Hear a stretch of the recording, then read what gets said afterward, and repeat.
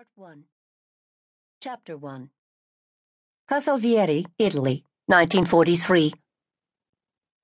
The Germans arrived one fall morning and took control of Casalvieri without a single shot fired. I woke up to voices coming from downstairs. I was close enough to understand parts of the conversation, but some of the words were spoken with a thick foreign accent that I had never heard before. It was not a strange thing for me then. My father was the unofficial leader of the village, a village too small really to have any kind of government, and he frequently had visitors coming to him, some at all hours of the morning or night. There were 2 rooms upstairs. One was for my father, the other for me, my sister, Iola, and my brother, Emidio. Looking over at their bed, I could see they were still asleep, huddled together for warmth.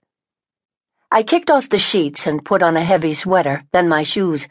Halfway down the stairs, I could glimpse the big table in the kitchen where our family ate all of our meals. It was a thick, sturdy table, with dents and scrapes that lightened the dark, rich wood, and marked the many years of use it had seen. My father had been born on that very table, and we had literally grown up around it. My first image of the visitors was the shoulder of a gray uniform and a matching gray hat with a black visor. Not knowing much about armies and uniforms, I nonetheless knew enough to recognize the clothes as belonging to a soldier. And then I heard another language, thick and guttural, with occasional sharp-sounding words. And I knew. There had been much talk recently of the Germans establishing a line of defense across the middle of Italy. Casalvieri was several miles north of Mount Cassino, the highest point in central Italy with a commanding view over the Mignano Gap, the most direct route north to Rome. Whoever owned Mount Cassino owned the Mignano Gap, and whoever owned the Mignano Gap owned the right of passage from southern Italy to Rome, and whoever owned Rome owned Italy. This is what the men talking with my father had said. I hadn't completely understood it all, but I felt like I knew the basics. The talk had centered on the threat of an Allied capture of Sicily and other islands in the Mediterranean, and how they would work their way up to us.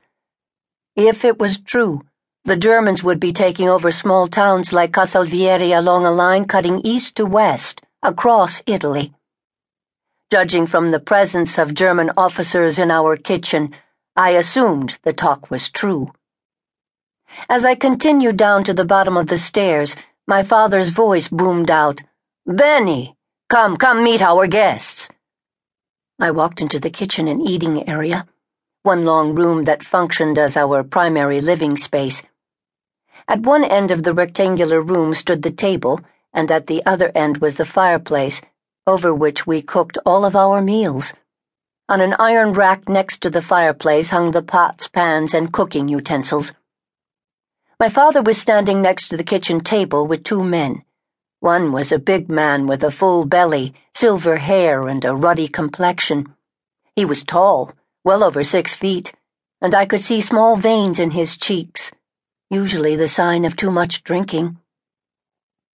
The other man was thin and pale, with fair hair that matched the colorless gray of his eyes. He was tall, but not as tall as the first. Next to them, my father looked even shorter and rounder than he normally did. "This is my daughter, Benedetta," my father said. "Benedetta, this is Colonel Wolfe." I shook hands with the large, ruddy man. "And this is Lieutenant Becker," my father said, and I shook hands with the thin German soldier. "A beautiful daughter," Wolfe said, as the men took their seats at the table. "How many children do you have, Signor Carissimo?" He had a heavy accent, but his Italian was surprisingly good. His voice was gravelly, and he sounded tired, but there was a pleasant smile on his face. "3, Papa said. "Und your wife?" "She died with the 4th. I had retrieved the coffee pot from the small wire hook that held it over the fire. The metal was chipped and dented, scratched here and there, but it still worked. Like my father, it had survived and showed its years, but kept its history to itself. He rarely spoke of Mama.